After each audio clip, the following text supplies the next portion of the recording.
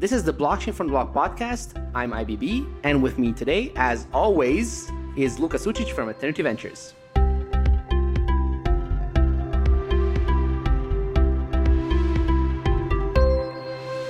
Somehow are going to explain what we're going to talk about because Luka, my mama, actually asked what blockchain is.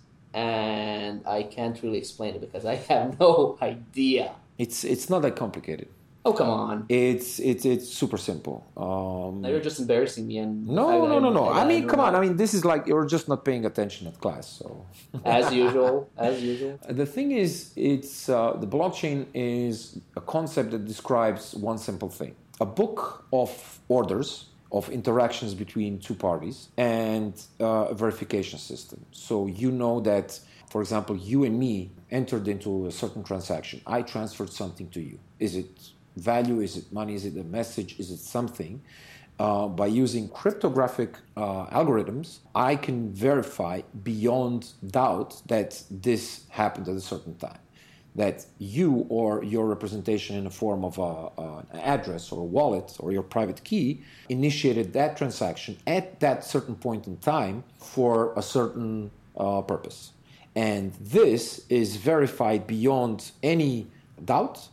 And it is, once it is written down in this book, it is impossible to change. So once it's in the book, it's always out there. And anyone in the world can access and verify it. So that's basically the blockchain. It's a very simple concept that transfers all of these things that are right now hidden in most of the cases because of some central entity and making it fully transparent and resistant to any kind of manipulation or, any kind of manipulation that comes later.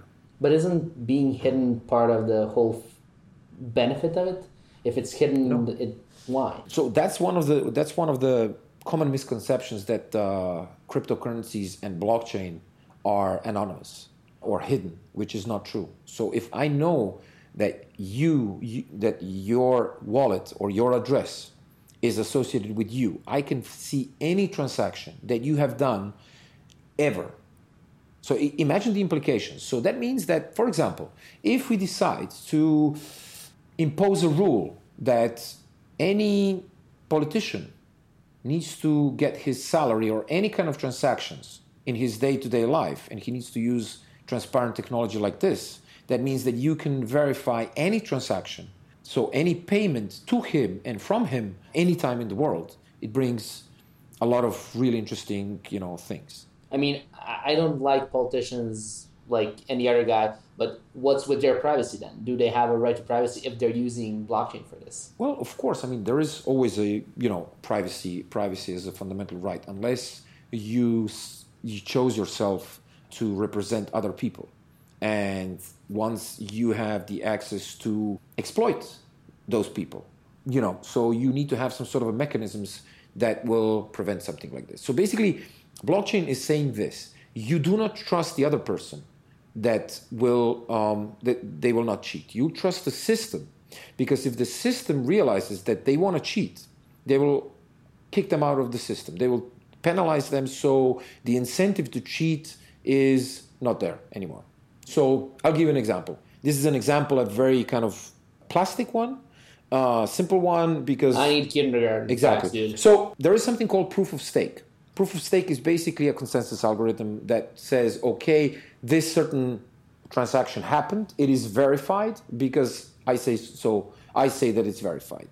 So in the case of proof of stake, that means that if I want to verify that something happened, I need to put money or some value that as collateral that will prove that I am not lying, intentionally lying.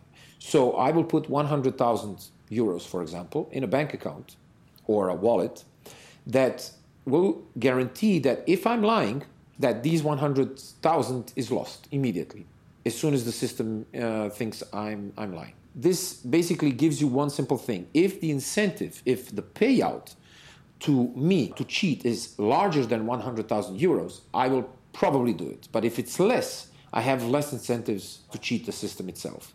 It's basically trying to guarantee the honest interaction between people in a certain way. So is the difference between, for example, blockchain and cryptocurrency that this is a currency and this is information, or is it? It's a dual. It's duality. So that's the dual nature of the industry itself. So blockchain is a technology. Blockchain is nothing else than a ledger, like a database that is verifiable by cryptographic means. Cryptocurrencies are basically a means to transfer certain value from one person to another. There is an underlying effect below it that in order for you to verify that certain transaction happened, you need, in the case of proof of work, one of the means to verify this, that you need to spend some time, effort, money, knowledge, electricity, something that to make this happen. What basically happens is you need to have an incentive, a monetary incentive, for people to protect the system itself. Not because they want to protect the system, but because they want to earn money by protecting the system. A little bit like the police. Nobody wants to be a policeman. Well, some people do. Okay, Come on. some people do. Yeah. When we were young, Yeah. playing cops and robbers, I was a robber, but it doesn't matter. So the system protects. Exactly. So that's the whole thing. The whole idea behind blockchain itself is it's just another technology. Just like your mother probably doesn't have any idea what MySQL is, or what Amazon Web Services are, or what Dockerizing is, or any of these technologies. But she still uses Facebook, she still uses Slack, she still probably uses Snapchat or some other things. She doesn't need to understand what's behind it. In the cases of the technologies that I mentioned, the problem is that at any point in time, the central owner of the system can ban you. They can decide, okay, Ivan's mother is persona non grata in our system, and we don't want her. Kick her out. If there is such a power in someone's hands, they're going to abuse it once in a while. So you can see that in Facebook, a blatant example. Whatever you think privacy is important or not, but if somebody holds your private data and can access it, they will try to access it if the incentive is good enough. In decentralized manner, this is not the case usually. Why do you think that it's so hard for people to grasp blockchain and the concept behind it? Well, it's just that it's so different from the examples that you mentioned, like the Facebook and the use of databases or whatever, or? I don't think it's that hard. I mean, there is a paradigm shift. So in order for you to understand something like this, I'll give you an example. So majority of the people who don't understand it, the reason why they don't understand it is because they have been educated deep within the system. For example, a regular person who works in a bank, he knows his macroeconomics, microeconomics, he knows his things. And for him or her, this is a given situation. And there's nothing better than it. Why? Because they have been a little bit indoctrinated. And then you introduce a new concept that basically removes the need for them and their job. There will be a natural resistance to something like this. If you think about it, if you go back into the future, you see exactly the same things over and over again. If you go way back, you see the way history. Back to the future. No, I mean, look at it. Electricity, that's one thing. There has been a lobby of gas companies that were providing illumination, and they were horrified. First, they thought it was just a fad. It was just a trick that nobody will use it because it doesn't have all the properties that a gas powered lamp has. Then you had automobiles, cars, exactly the same thing. Then you have telecommunication, Bell Labs, for example. Then you have radio. Then you have television. Then you have all these other technologies that were resisted by the people who were using the old technologies. That's a natural reaction to the whole thing. And this is exactly the same for this. I remember I was a kid. It was back in 1998. I was 18 years old. It was a year of just brewing of the mobile phones. And I was in love with mobile phones. They were like unbelievably fascinating to me. To my father, he was a working man back then. He was a construction engineer. For him, it was just something that you occasionally use, maybe if you need one. It was more of a, nice to have thing than a necessity. Fast forward 10 years. 2008, mobile phones are an essential part of everything that we do right now in majority of the world at this point. So exactly like blockchain. One day we're going to look back and say, shit, we were really stupid Why? Because this was obviously an efficient way. If you take a look at the same example, 1997, 1998, it was the prehistoric days of internet. And internet was still a toy for a lot of people. It was still filled with scammers, with anarchists, with all these kind of... You don't talk about these things in polite circles, so to say. I never talk about the anarchists at my family table. But now it is an essential part of our civilization. Without the internet, our civilization would be in dire shock for years. We would need to recover from something like this in only 20 years. I know. Imagine no internet. Imagine if we just lost this podcast. Exactly. And you still have some people, because of the bad negative sides that happened as a consequence of a technology, you still have people who dismiss it because it's a scam, because it's a bubble, because it's, people utilize this. Some people utilize this to steal, cheat some money from ordinary people. Why? Because they can.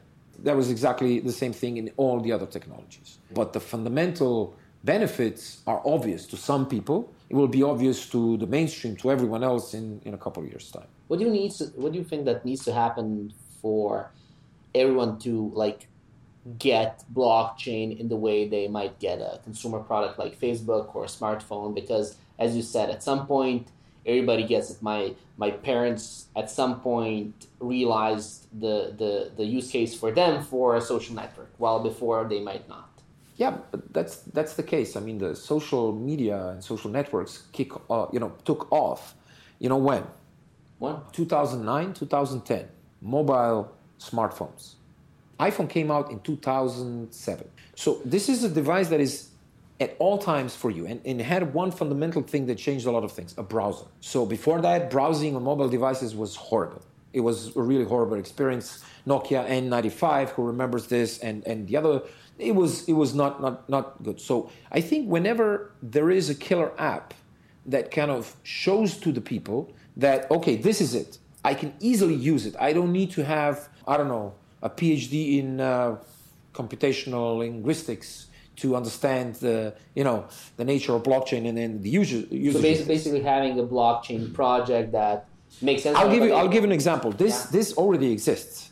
So if I wanted to send, let's say 10,000 euros to me, please. Yeah, but let's say that you say, fuck netocracia, fuck everything, I'm going to move to Vietnam. I'd never say that. How dare you? Let's say you say it, and then you move to Vietnam.